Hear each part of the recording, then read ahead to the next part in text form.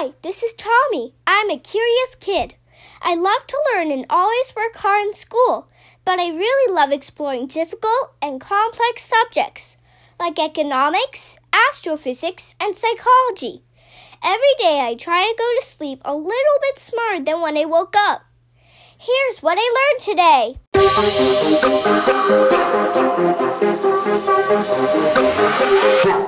Hello everyone, and thanks for tuning in to episode 335 of the What I Learned Today podcast. In previous episodes, we've discussed quite a bit about Isaac Newton and his laws of motion. Today, we will cover Kepler's laws, which were a precursor to Newton's work. Kepler's laws, named after German astronomer and mathematician Johann Kepler, are 3 scientific laws of planetary motion.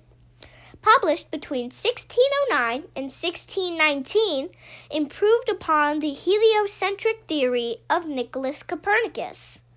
The laws replace circular orbits with elliptical ones.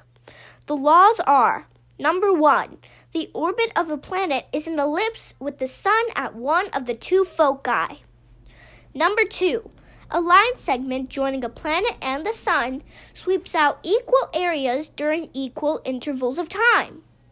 Number 3, the square of the orbital period of a planet is directly proportional to the cube of the semi-major axis of its orbit. Kepler's laws were an important discovery that led to future discoveries by Newton and Einstein. That's what I learned today. Thanks for listening.